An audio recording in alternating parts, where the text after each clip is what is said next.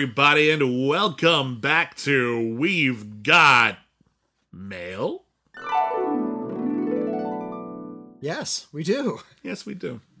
My name is William Bibiani. I'm a critic. Everybody calls me Bibbs. My name is Whitney Seibold. I, too, am a critic. For the purposes of this podcast, you may call me Rockmeister McCool. And I encourage You're not you to do required. So. No one is required to do anything, but I encourage you to do. Take your shot. Call me anything you like. Call me late for dinner. But this is our Letters podcast. This is where you get to control the conversation. Send us an email or write us a physical letter, and we will answer it. Yep. Our email address is letters@criticallyacclaimed.net. Whitney, what is our P.O. box? Send us a physical letter to Critically Acclaimed Network, P.O. Box 641565, Los Angeles, California, 90064. You don't have to do it as angrily as he just spit that out. You can get like a big thick marker that makes it look like you're mad when you're writing it. But we'll answer your letters. We like it. We like getting your letters. We like hearing from you. Really you get to talk about whatever you want to talk about. Yeah, and feel free. Like people ask us questions about how things work in the industry. People ask us our opinions about things. People take us to task for things that we got wrong, or if you disagree with a review and you really like something we disliked, or vice versa. That's fair game too. This time is yours. You can be about nothing. You can be about silly, weird stuff. Okay, you can totally go nuts. Okay, this is your time. What do you want to hear us talk about on the show? And we don't like to dilly-dally, so let's just jump right into our first email. Yeah, here we go. Whitney, what have we got? Here is a letter from J-Lo, but Hi. Specifically not that one. That's fine, so too. This is not Jennifer Lopez. Listen, I want to say this right now. I like Jennifer Lopez. If she wrote in, we just read That'd the be letter. fine with That'd be that, fine. yeah, that'd be fine. Maybe she's listening to the show. Hi, Jennifer. Hi! I loved you in Hustlers.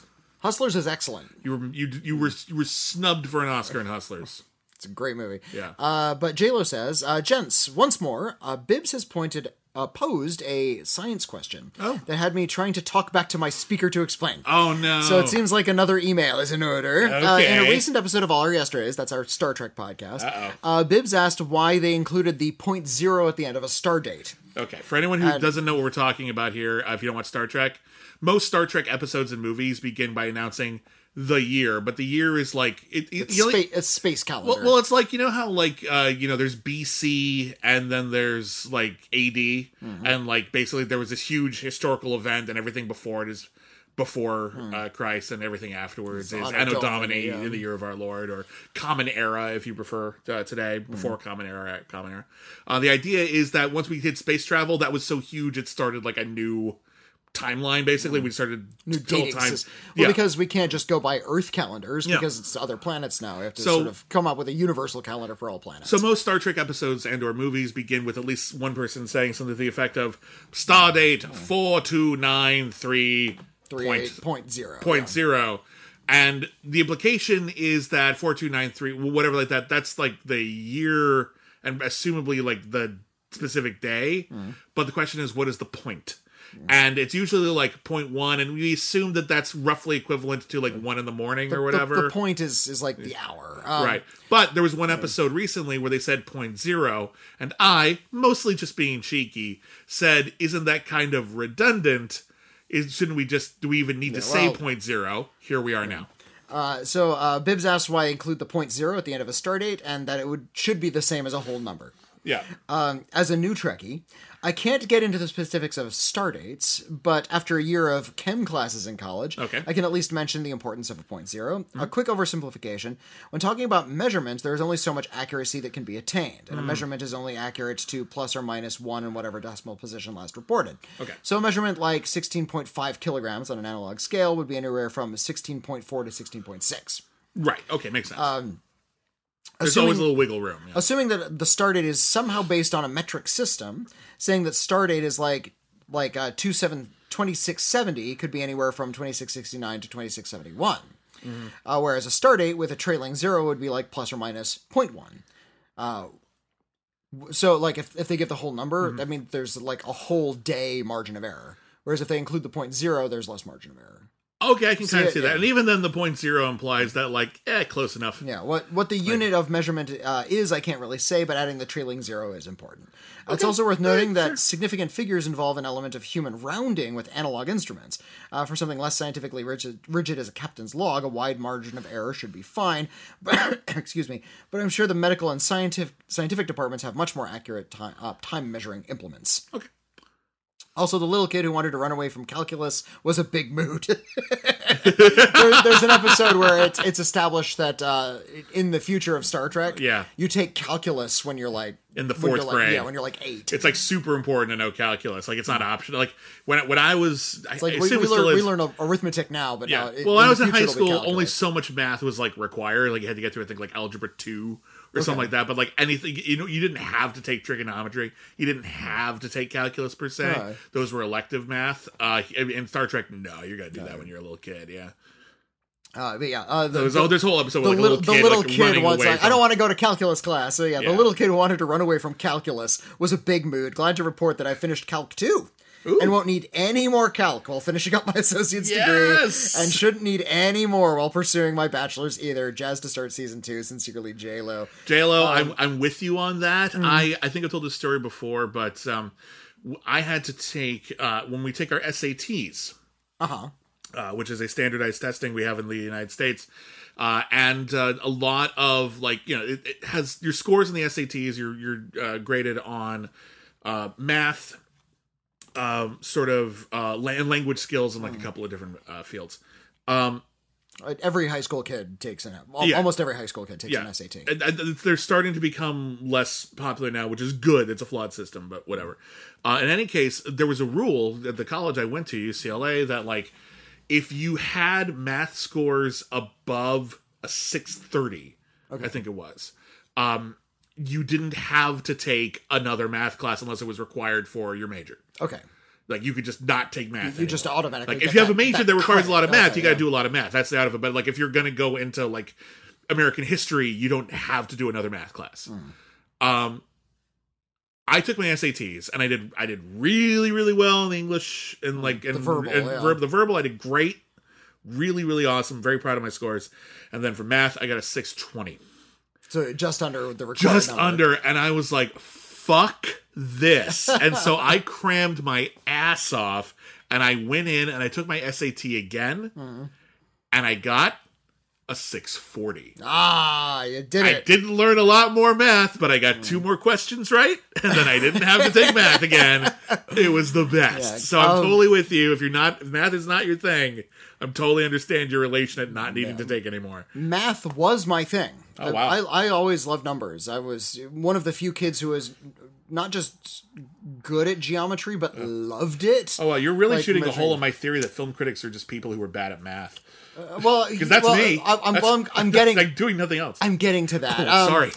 I did fine in math throughout elementary school. Yeah. I did okay in math in junior high. I ended up having to take 2 I got the C+ in pre-algebra. But my elementary school is one of those grade free, not so standard, not so test oriented kinds of schools. It's teaching you more about life experience. So I didn't test very well when I got to a school where they actually started to give out grades. Yeah, and so I had to take 2 units of pre-algebra, and then I took algebra in the 9th grade. Okay. So by the time I got to the end of high school, I had taken trig. I took algebra 1 and 2. I took geometry, and I took trig. And I liked all of those, and I did incredibly well in all of those classes. Great. And I figured by the time I get to college, first year in college, I can take calculus. Finally move into this mysterious new math. Yeah. I heard so much about from the film Stand and Deliver. You're going to be in the engineering room in Star Trek, that next thing you know, like, you're going to be great at math. Like repeating series of numbers, and this is all going to be very, very exciting. And it's the first day of calc, they said, everything you've learned up until now, that's just like number basics. This is like more applied math, and it's going to be very, very different from what you're used to. Yeah. It's like a whole new set of rules. Yeah. And I did so bad in calculus. Yeah. I actually ended up very high fail in that class, but I failed calculus. You were trying really, really hard, but it wasn't. But I wasn't grasping it. For some reason, I hit a wall when it came to calculus. Yeah. So I took it again, and I barely passed the second time. And I was done with math after that, because I just couldn't roll with calculus the same way I was rolling with like trig and algebra and geometry, all of these other things. I was just got my head, even chemistry and physics, like I was getting my head around these things really well. Yeah. Calculus is a brick. Yeah. Well, it happens, right? You're pushing yourself at those institutes of higher learning. But in any case, thank you for that. That actually does explain that. That's a really good explanation for that. So thank you for that. Scientific number. For why there needed to be a 0.0. Because you're right. Yeah, otherwise it would have been just the whole day. I get it. Nicely done. Thank you so much. And I learned something. Thank you. Also, what if the captain has to make a second entry for that day? Then they have to clear the decimal. I get it. Right. I'm with you. Anyway, Although you'd think the computer is logging what time it's being recorded, and they don't need to say it. I suppose so. Yeah. Maybe they do have to say it. I think Star Trek started doing that like before they had any inclination that computers would ever be able to do that really easily, and then by the time we knew computers could do that really, really easily, it's just kind of grandfathered into the premise. Yeah, I guess so. Yeah. Anyway, moving on. Here's a letter from Tom, T-O-M, exclamation point. Oh, shit. Tom! Hey, Tom. Hi, Tom. Hello to my 2 favorite critics. Thanks. Oh, push on. Yeah.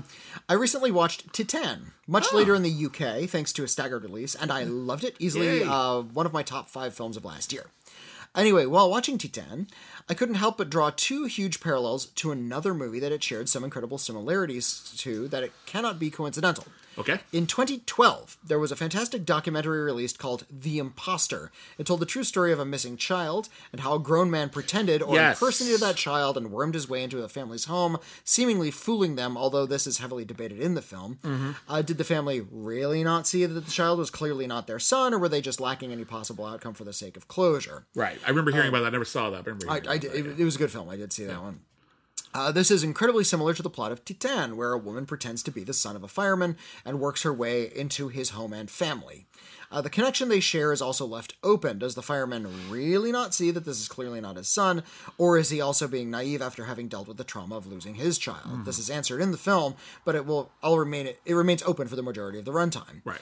Both films also feature a cover of Wayfaring Stranger performed by 16 Horsepower, oh, wow. a relatively obscure band and cover, with The Imposter using it to great effect in a truly haunting scene at the end of the movie. Wow. When The Imposter came out in 2012, I remember looking for the song on YouTube and only finding one single upload of the song with under 1,000 views, proving that this song isn't well known either, and I haven't heard it being used or mentioned in anything since. Yeah, that right there. That's a little too much to be a coincidence. You went from, okay, there's an interesting parallel here, that could be a coincidence, to finding something where it's just like, now it's become implausible that it's a coincidence. Julia Ducournau definitely saw that movie. Well, almost definitely. Or at least the music supervisor. It would be a hell of a coincidence. Yeah. It would be a hell of a coincidence. Yeah, that's a great observation. Both films presenting similar stories, themes, and obscure covers cannot be a pure coincidence, and I would hazard to guess that someone working on Titan had watched The Imposter and took some of the beats and elements as inspiration or a potential guideline. Makes sense. My question is, do you know of any similar things where 2 movies share some weird coincidences both in front of or behind the camera?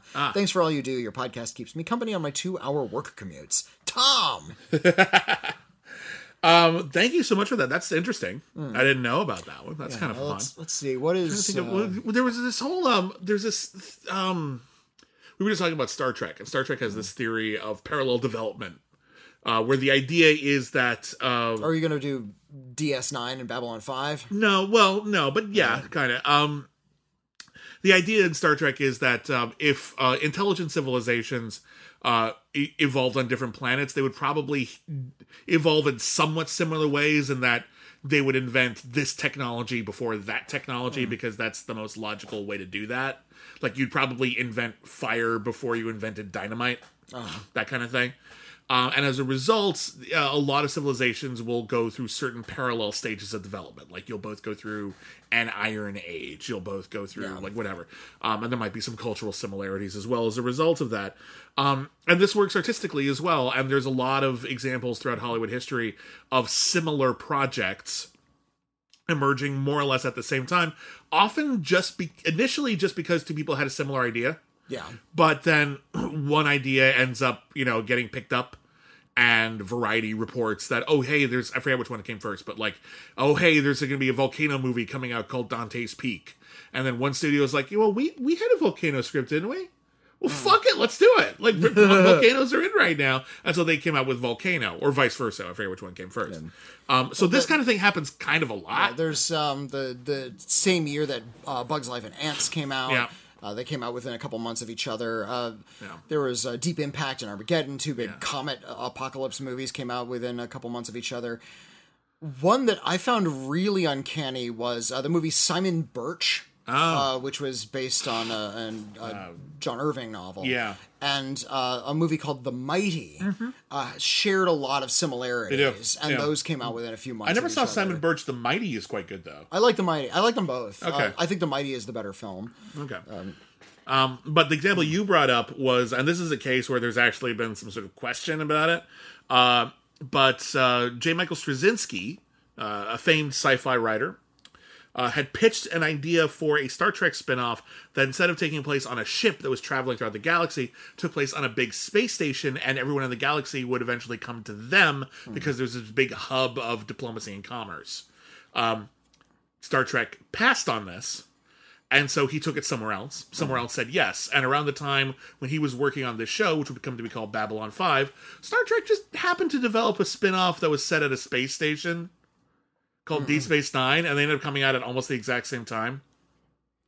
I think Babylon 5 technically beat Deep Space Nine to the punch. Let me look up but the date but they were clearly Babylon being 5 made around the same TV time. movie, And it's sort of, and there's a sort of thing where, like, no, I don't think anyone's ever directly made an accusation, but almost every single time it comes up, there's always this very pregnant pause where it's just like, where, like, that doesn't look good, does it?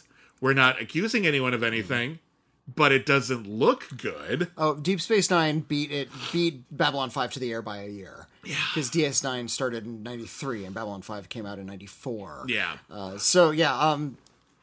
Who's zooming who here? It's not really clear.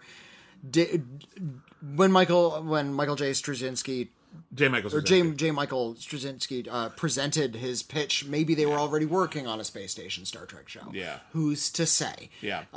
There's been this is not a Harlan Ellison situation. Nobody's sued anybody, but there's a lot of dark coincidences. But oftentimes in cases like this, where a movie does seem to have properly ripped someone off, there is a lawsuit. Case in point, Harlan Ellison. When James Cameron made the movie The Terminator, was the movie that made his career. He'd only directed one low-budget horror sequel before, and he'd done a lot of work behind the scenes. But The Terminator was this incredibly ambitious, relatively low-budget action-adventure with a really big, high concept. And James Cameron, if you watch a lot of Outer Limits, you'll see like there's similarities to a couple of episodes, particularly one called Soldier, and another one called Demon with a Glass Hand. And if you look at like, that could be a coincidence. That could just be like good ideas working the same way. And then I believe it was in an issue of Starlog when James Cameron said, and I took my influence from these couple of Outer Limits episodes, at which point Harlan Ellison went, you owe me some motherfucking money. And he sued him. Got it. And he sued him, and now Harlan Ellison's name is on that movie now. He's not a credited writer. There's some sort of like special consultation credit. He has a credit, but it's not as a writer. Yeah. But yeah, he won that case. Harlan Ellison won that case. So that's another example. Then Harlan Ellison sued a lot of people for shit like that. Here's one there's a joke in an episode of Freakazoid where they stumble into a science fiction convention. Yeah. Freakazoid's being chased by Fanboy. He's a supervillain. He fans out and he gives you film trivia until you're bored and you fall asleep. It's like, I need you to stop chasing me. What if I gave you the script to the just recently written Batman movie? I plucked that off the internet last night. How about if I give you your very own Harlan Ellison? He hands him Harlan Ellison. And in what I think is one of the wickedest jokes on the show, Fanboy looks at him and it says, "Who's that?" It's so fucking rude. Ouch. How about your very own Harlan Ellison? Nice. Who's that? In any case, another example of a successful lawsuit was Fistful of Dollars. Oh, no kidding. Yeah, Fistful of Dollars was the film that made Sergio Leone's career. It was the first film of the Man with No Name trilogy. Great motion picture. Did Kurosawa sue him? Yeah. Oh, no kidding. Okay. Yeah. So Sergio Leone ripped the fuck off of the film Yojimbo, directed by Kurt Kurosawa, directed by Toshiro Mifune.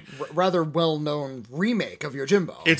But it wasn't originally called a remake. Originally, it was just a movie that happened to have a lot of similarities. And by happen to have a lot of similarities, I mean the plot is exactly the same, and many of the shots and editing choices are exactly the same. The dog with the hand in its mouth is in both. So Kurosawa sued, and Well, yeah, I'm looking at let's see, Kurosawa. I'm looking at Kurosawa insisted that Leone had made a fine movie, but it was my movie. So I apologize. They settled out of court. Okay. For 15% of the worldwide receipts of A Fistful of Dollars, and that was a very successful movie.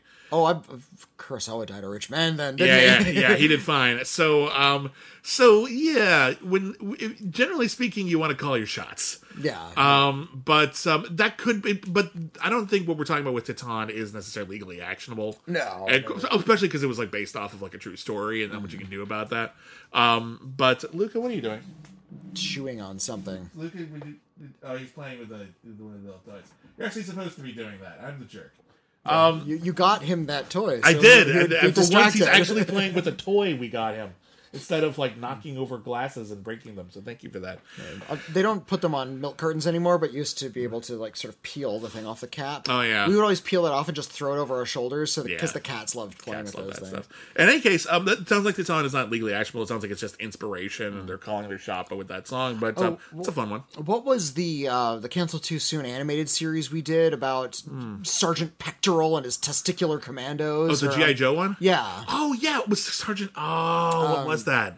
Hold on a second, I'll look it up. I can't remember the exact It was like the biggest, manliest cartoon show ever. It's like not Sergeant Slaughter. It's like Sergeant Savage. Sergeant Savage, Captain Savage and his Sergeant Savage and his Screaming Eagles, and it was basically the G.I. Joe story that you all know and love from like people like Snake Eyes and Destro and Cobra Commander. That was like, super duper popular in the 80s, and it started like winding down and not selling as many toys in the 90s. And so they decided to reboot it somewhat by creating new characters and new action figures and new vehicles and stuff in the 90s. And it never got further than a pilot. You could get that pilot because they would sell it with the toys. So it was like on a VHS, but they never made another show with it. The pilot was Captain America. Yeah. Like, literally, this guy was like the biggest hero in World War II. World War II soldier. He goes missing, and he's been like cryogenically frozen, and he wakes up with superpowers, and then he assembles a team of heroes to fight. Basically, he teams up to fight Hydra, because the whole thing is like these Nazis have been like hiding out in plain sight in capitalism this whole time, and they've just been waiting to strike. I mean, granted, the Hydra thing was a little bit more modern, but regardless, like that, the Captain America ripoff is huge. I don't know if there was any kind of action taken. Yeah. Maybe because the show wasn't successful, they didn't feel the need to. Yeah. Battlestar Galactica got sued. Here's a good obscure one. Yeah. Because the source and what ripped it off are both incredibly obscure. Okay. But there was a Super Nintendo video game called Booger Man. And you played you played as a superhero that would flick boogers at the bad guys. I vaguely remember this, yes. And they called it a pick and flick adventure. They're trying to be really gross about it. Very mucus-based video game. Thank you, Nickelodeon. Thank you so bloody much. I'm also a big fan of a radio drama company called ZBS. And they have a series of science fiction stories starring Ruby, the Galactic Gumshoe. Look up ZBS. Shell out as much money as you can spare to buy their radio dramas, because they're all wonderful. Okay. But in Ruby 2, which I think was put out in like 81 or 82, the characters their minds are being sort of taken over by pop media, and in the show, characters watch this TV program called The Booger Man. And it shows up as, I'm the Booger Man. It's more like a monster, and he says, I'm going to pick and flick. And he says pick and flick a lot, and he's called Booger Man. Weird. Just like about a decade later, one of the guys who developed this game just happened to be a subscriber to ZBS, and comes out with this video game called Booger Man. And people wrote in letters to ZBS, this like little public radio station in New York. It's like, are you going to sue this guy? It's like, I'm not going to sue Data East.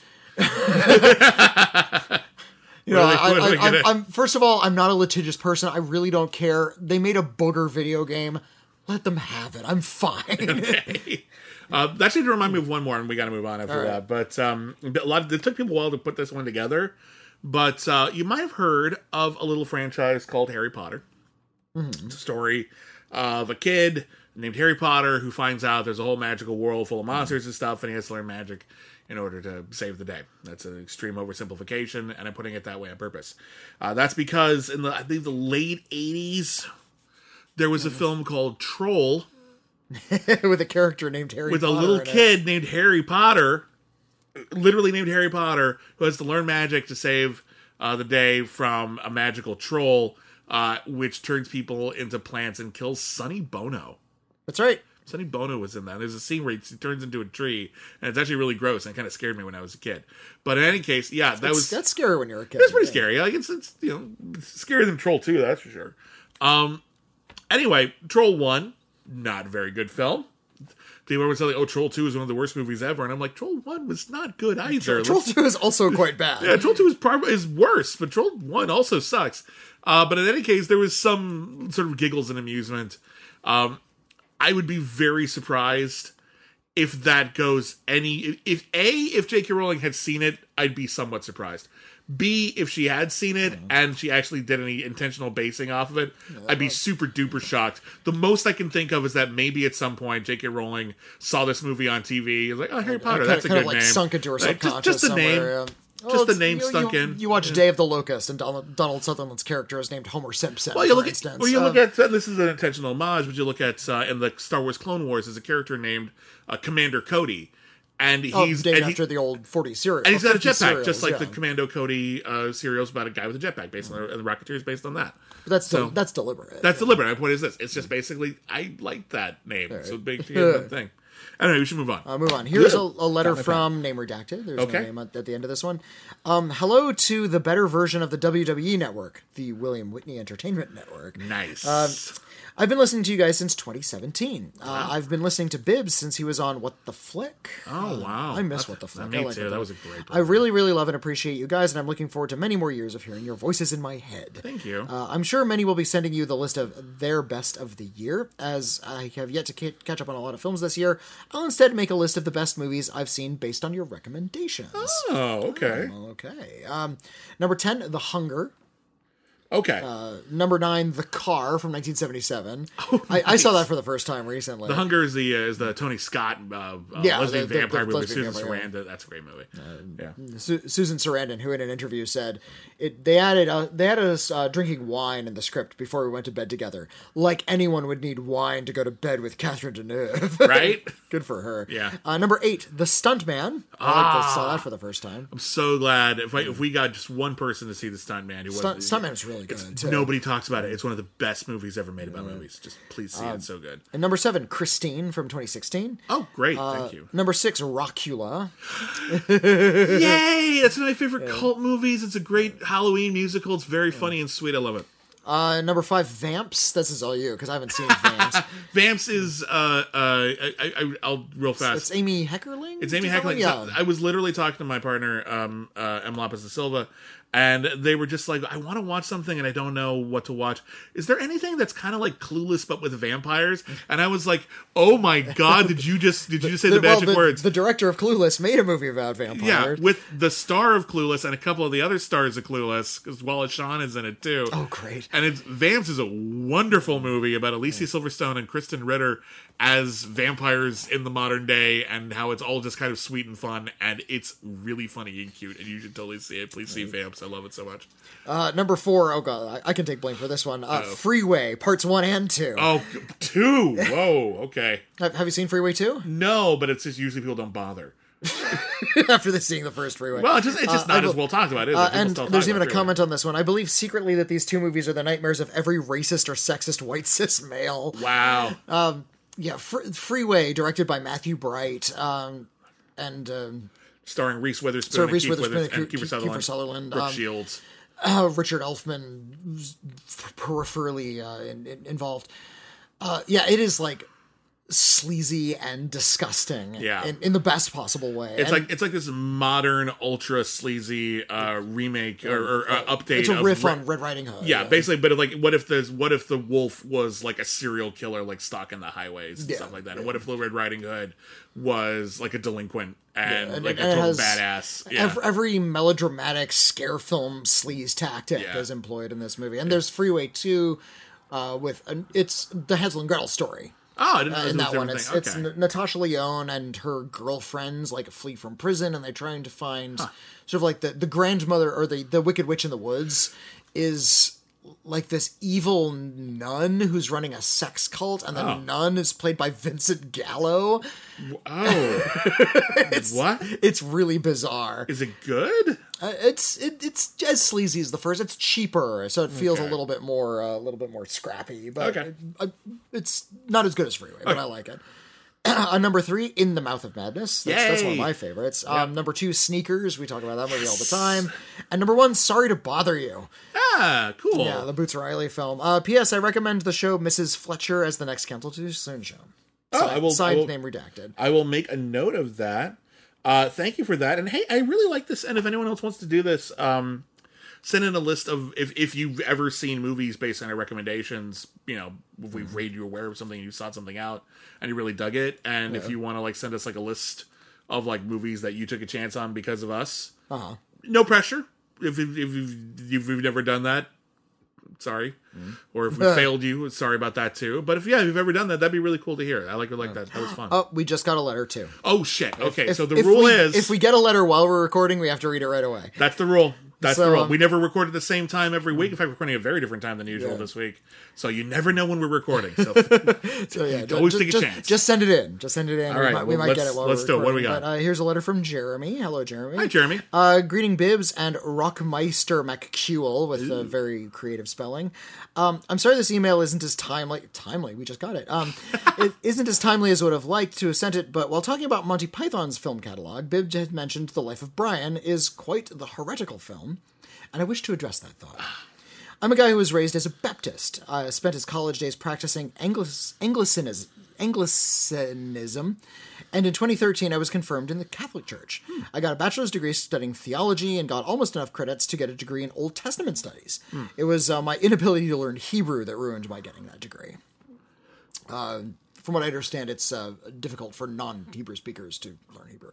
Okay. So with my studies and background, I want to say that Monty Python's Life of Brian is surprisingly not heretical. It actually treats God and Jesus rather fairly. The only words you actually hear Jesus speak in the movie are from the Sermon on the Mount. True. Ripped right from the pages of the Bible. Sure, you got the people in the back row not hearing properly. Blessed are the cheesemakers.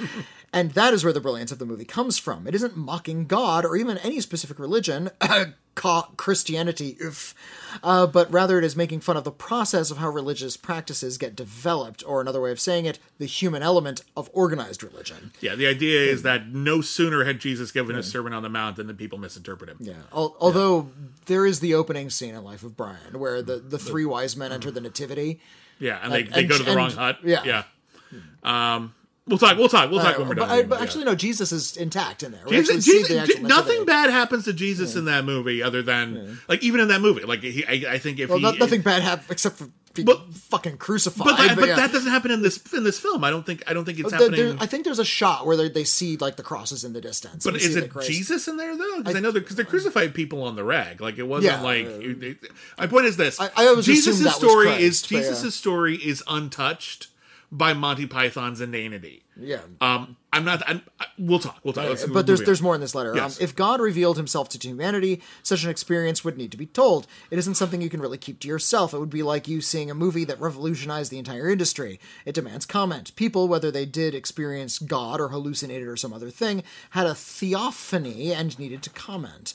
A theophany. That's not a word I know. That's a great word. But that the person passes away and their student starts to keep that experience going by talking about it. Then they are removed from the person who's the source of the experience, so personal thoughts start creeping in and disagreements grow. The argument of, well, that's how Mr. So-and-so would have said it. So the strange web of thought, which has its roots in the original person, starts fracturing and expanding as more and more time goes on, and sometimes the arguments can get petty and maybe even mean-spirited, and then there are wars and assassinations and abuses of power, etc., etc. Right. All Monty Python did was remove time and jumped straight to the bullshit.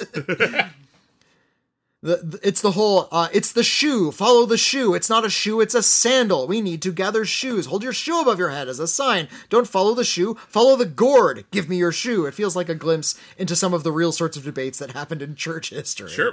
Sometimes you feel like they rather lost the point, those historical church leaders.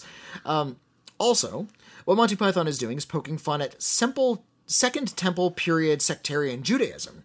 That's just a fancy way of saying the time when Jesus would have been walking around Jerusalem. Right. That time historically was fraught with rebellions trying to forcibly end Roman occupation, which caused the Romans to clamp down harder on the people of Israel, which led to more social disturbances, and Rome clamped down even harder, and so on and so on. Mm-hmm. The Jewish people of the time were desperate to get out from under Roman occupation because their being there was an affront to the promise they claimed were to their ancient father Abraham. So some of those rebel leaders took on the mantle of Messiah to try and rally their religious fervor to get the people on their side. But people suck, and no one could agree on how they should do such and such, or who should be their leader. So that's why you get the Judean People's Front and the People's Front of Judea, the Popular People's Front, or the Judean Popular People's Front. Splinter. So yeah, maybe there wasn't a row of messiahs lining the street spouting the ideological idioms, but that John Cleese response to Brian demanding he was not the one true messiah, he says, "I say you are, and I should know I've followed a few."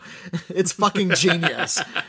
That practically summed up the whole joke of the movie. People suck, and sometimes we just don't know what we're talking about. Right. And lastly, sorry, this is rather long. I've probably written a whole paper on this topic. You kind of already have. Read this paper. Yeah. Crucifying the whole cast at the end.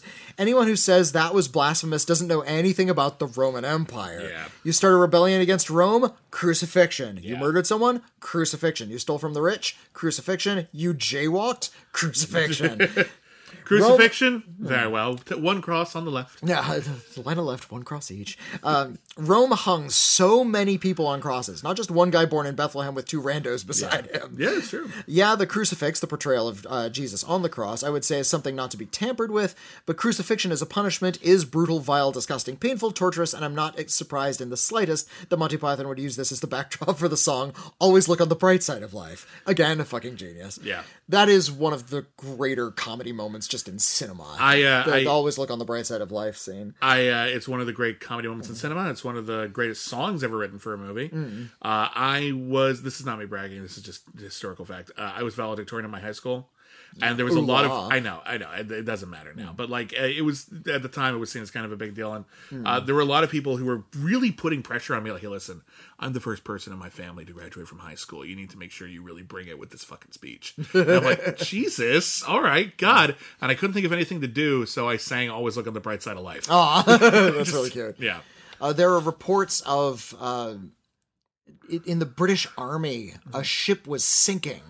And the soldiers were standing on the deck as the ship was sinking, Always Look on the Bright Side of Life. One of the coolest, I think they were rescued, but yeah, it was kind of like a little bit of irony there. I know, real fast, just to finish this point.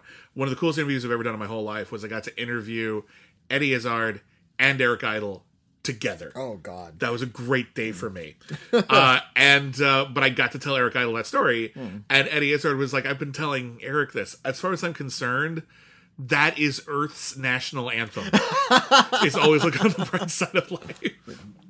Anyway, Jeremy goes on. I'm sorry if that was rather long. No, you're fine. I'm just convinced that people who get angry about the life of Brian being blasphemous either A, haven't actually watched the movie, or B, don't get the point of the movie. With that, I sign off. I hope the both for you best. Sincerely, Jeremy. Jeremy, thank you so much for that. And we were talking about this in our list of the best films based on television series, and we both picked for our Monty Python film, because we easily could have done more than one Monty Python film. Yeah. Holy Grail. I believe what I said was something to the effect of I love Life of Brian, but I think what I was trying to get at is that's kind of controversial.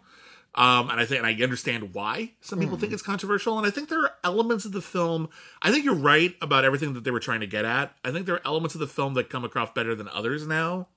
I think there are a few scenes, a few monologues and tirades that in a vacuum and maybe even in context aren't great. But I agree that the overall purpose of the film is to deconstruct how fanaticism begins and how it emerges from good intention. It's a criticism of church corruption. Yeah. Not God. And how church corruption doesn't even have to be dogmatic. It's just people weird human foibles that are entering into this system of the divine, a system of the infinite, and it's that's a kind of a rather strange juxtaposition that we find all of civilization existing inside of. I don't think every single thing that gets targeted in Life of Brian is targeted equally. and I think some people take some umbrage at that. And I think there's something to be said for that, but it's a longer conversation for a longer time. I'm glad you wrote in that email because I think that movie is often a bit misunderstood. Yeah. And I'm glad we had, and I'm glad it does support my overall thesis, though, which is that Monty Python and a lot of their humor comes from knowing a lot about history. And they made some very smart films. Agreed. Yeah. All right. We got time for one or two more. One or two more. All right. Here is a letter from Benjamin. Hello, Benjamin. Hi. Good day to you, Bibbs, and Rockmeister Rocker. Ooh. I'll take it. Is that from Santa Claus is Coming to Town? I don't know. Meisterburger. I think it's the name of the bad guy in that special. Yeah. After watching The Harder They Fall, great, yes. I decided to watch some more classic westerns as they are a feel-good genre for me.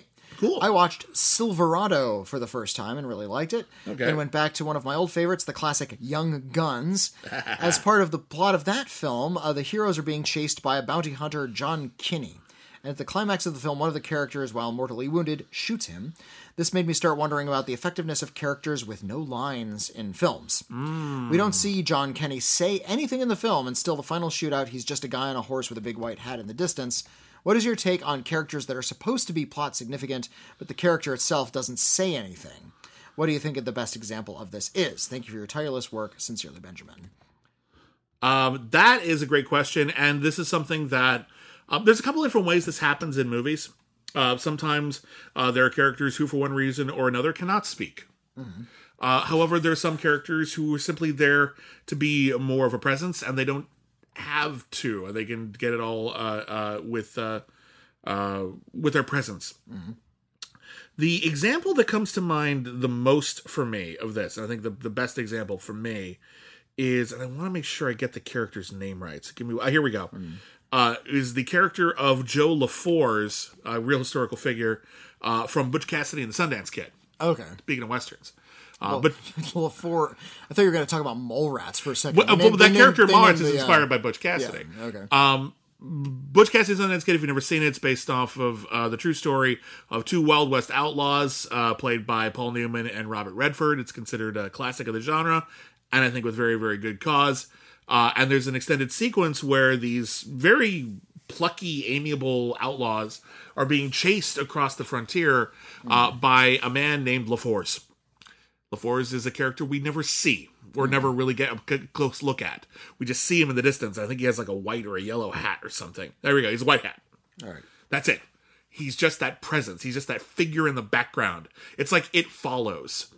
But like the monster in the background is just the law coming to get you. And this guy just comes to represent all of that. So here are these two characters who are dashing and brave and charismatic and not afraid of anything. And here's this little tiny figure in the distance in a white hat that scares the shit out of them. That is a character who makes a lot out of nothing. That is a lot out of nothing. It's a great example of this for me. I'm always fond of characters that we kind of project a lot of emotion onto. And don't necessarily display it. I'm reminded of, and this might be a strange example, a 2013 film called Oblivion. It was a Tom Cruise vehicle. Oh, okay. Where he's like repairing drones that are sort of scanning the planet for unknown information. I don't remember which character you're thinking of right now. Because it's not really a character. He goes a little bit off the grid, and he incurs the ire of drone number 166. Now, the drones themselves are just like these big eggs with like cameras on the front and guns. Like they're not characters; they're just these floating robot things. Yeah, but there's one we keep coming back to over and over. Yeah, again. Like it crashed and it repaired itself, and now it's mad. It doesn't talk. It doesn't have any personality. It doesn't even have a face. But we understand that this thing is now, it's Javert now. Yeah. It's like out to get Tom Cruise. Yeah. And I like that robot has like all of this personality that we're just sort of projecting onto it. I wonder if that was inspired by, there's this episode of the newer Battlestar Galactica, where the idea of the newer Battlestar Galactica is whenever there are like these like battles in space between like our heroes and their Viper cool space jets or whatever, and then they're facing off against these like more UFO type things, but rather than being piloted by a robot in there, the UFOs are the robots themselves. Okay. And because they're robots, when they're exploded, whatever they just were like experienced gets uploaded back into the cloud, and they put it into another one. Okay. So they're constantly getting smarter. When you kill them, they just learn from that mistake. And there's like one that has been done through so many iterations, and it's just like the most badass. It's like the Red Baron of Battlestar Galactica. But it's just really a spaceship. But it's just a spaceship with like a one big eye on it or whatever like that. It's really cool, actually. That's a good example. There's other ways to do this, though, and there's a lot of times they're like characters used for comic relief. Harpo in the various Marx Brothers movies, he rarely, if ever, speaks. He's just he represents each member of the Marx Brothers represents a different kind of comedy. Harpo represents the more broad physical comedy. Chico represents the more the fast talker. He's the fast talker, man. Yeah. And then Groucho is more of the like sort of the MC showman vaudeville type. So that's one where just the situation really works there. You get characters like the unfortunately named Dopey from Snow White. Who a lot of people have a lot of affection for. That's another one where probably not the best representation in a variety of different ways, but I just read an article on Dopey. Wow. As it turns out, Dopey was inspired by a comedian that the animators saw at like the nudie hall down the street when they were done animating. I did not know that. That's yeah, because they went down to the burlesque hall and they'd see the nude dancers, but there's also comedy and like other entertainment acts in between the nude dancers. And there was this guy who wore loose clothes and he evidently had a very long tongue. Yeah. That was his claim to fame. And they liked the way he moved. They liked his physical comedy. That's Dopey. Wow. That's where we got Dopey. Wow. Another good example of this is people are talking about now. And it's like a lot of the people we're talking about are either comic relief characters or they're badasses. And here's one where a character who technically does speak, but most people couldn't quote their dialogue because they speak so little and what they say is almost nothing. Boba Fett. There you go. And the original Star Wars trilogy about this guy now. Yeah, the original Star Wars trilogy. Boba Fett was a bounty hunter who I think he only had like one line, and his line is like, he's good to me dead. He's worth nothing to me dead. Yeah, he's worth nothing to me dead. Like, that's basically it. You add your own badassery to Boba Fett, because he doesn't actually, like, if you actually look at what Boba Fett does in those movies, leaving out the ancillary universe, leaving out the Star Wars Holiday Special animated segment, and just look at those movies as the canon, which Disney did. What do we know about Boba Fett? Okay, he's and again, only going off of the original trilogy, not going off of the prequels. And even that doesn't really affect this. What do we know about Boba Fett from the original trilogy? One, he's a bounty hunter. Fair enough. He's hired to find... but he and like another... Han Solo, right? Yeah, he's hired to find the Millennium Falcon. And he's hired by Darth Vader. And Darth Vader doesn't only hire Boba Fett. He hires like a half dozen bounty hunters because Boba Fett isn't good enough on his own. And when he's talking to all of these bounty hunters and giving them their job assignment, he singles out Boba Fett to say no disintegrations, which is basically him, telling someone off at work. Like, in front of everybody, I'm going to say, you do a shitty job of this. I'm tired of you disintegrating everybody when I want them alive. Knock it off, Boba Fett, you suck. And Boba Fett's like, all right. And then Boba Fett figures out that Han Solo's going away with the trash, fine. And then rather than catch Han Solo and Princess Leia and the droids on his own, he just calls the Empire and has them do it. He doesning do anything. He doesn't do a fucking thing. And then when he takes Han Solo away and just flies away, doesn't really get in the action at all. No, takes him to the Jabba's palace, fucks off there for like a year, because a year takes place between those two movies. And then really that much time? There's a year between Return of the Jedi. There's a whole thing, we'll find Han Solo. And I'm like, he's with Jabba. Jabba's like the king of Tatooine where Luke grew up, so he knows where he is. I don't think it should be that fucking hard, but that's a separate story. And then also, isn't there all this subterfuge about like sneaking in? That plan makes no sense, but that's neither here nor there. My point is this: I just remember in that movie, it's like we finally have him back, and they go up like into orbit to like finally fly away with Han Solo. Yeah, and there's this whole fleet of ships waiting for them up there. Blast them into the fucking... It's like, you were just going to kill Jabba the Hutt anyway. Take Why a few not? weapons down there. It's like, give us Han Solo or we'll blow up your shit. Yeah, like, seriously, you were just going to blow him up. You were going to kill Jabba the Hutt anyway. What was your plan here? So, like, again, you wanted to ask first, but when that failed, your plan was to kill Jabba the Hutt. So who gives a shit? Anyway, that's a separate thing. But then, like, so Boba Fett, who has done nothing badass so far, when all the shit starts going down, he starts fighting a little bit, and then he gets bumped into accidentally and falls into the Sarlacc pit. That's it. That's your badass hero. And then in the prequels, we saw him. He was a little kid. He didn't do a damn thing. silence was Boba Fett's mask. Because he didn't say anything, you were allowed to project onto this figure that he was some kind of unstoppable badass because he had a rocket pack. And he actually didn't prove that ever. And one of the things I actually like about the new Boba Fett show is that, yeah, he does some cool stuff every now and then, but he's also kind of a dorcas. And, like, he wants to, like, solve everyone's problems by talking and stuff. And I kind of like that. Some people are, like, mad that Boba Fett isn't badass now. And I'm like, good, he never was. It's all from the exterior shit. It's all people projecting out. So that's another example. Anyway, that is it for We've Got Mail. We got to cut it a little short this week. But thank you everybody who wrote in. Thank you everybody for subscribing to the channel. If you're a Patreon subscriber, especially big thank you for that. We have a lot of exclusive shows on our Patreon, shows about Star Trek, which we talked about in this thing. We got shows about every film that's ever been nominated for Best Picture. We got commentary tracks. We've got Batman podcasts. You can vote for future episodes of our various programs. There's a lot going on over there. If you want to join up, it's patreon.com/critically acclaimed network. If you want to email us here, once again, to contribute to this show and set us ranting and raving as we like to do, our email address is letters@criticallyacclaimed.net. Whitney, what is the P.O. Box? Because I can't remember. Once again, Critically Acclaimed Network, P.O. Box 641565. Los Angeles, California, 90064. Yeah, we're on Twitter @CriticAcclaim. I am @William Bibiani. I'm @Whitney Seibold. And hey, don't forget, we do have a soap store. Salt Cat Soap is our soap store. We're on social media, Twitter, Instagram, Facebook, @SaltCatSoap. You can find links to the Etsy store there, or you can look at Etsy for Salt Cat Soap, all one word.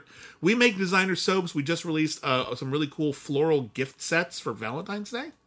It's a set of 3 very colorful soaps, and they all smell like delicious flowers, or I guess aromatic flowers, maybe a bit more accurate. But they smell amazing. Like our home has smelled like amazing since we started making these things. So we hope people enjoy them. We've already sold a few already. There's a few left over, so feel free to fill in those orders. You can get them in time for Valentine's Day. Your loved ones would love you for it.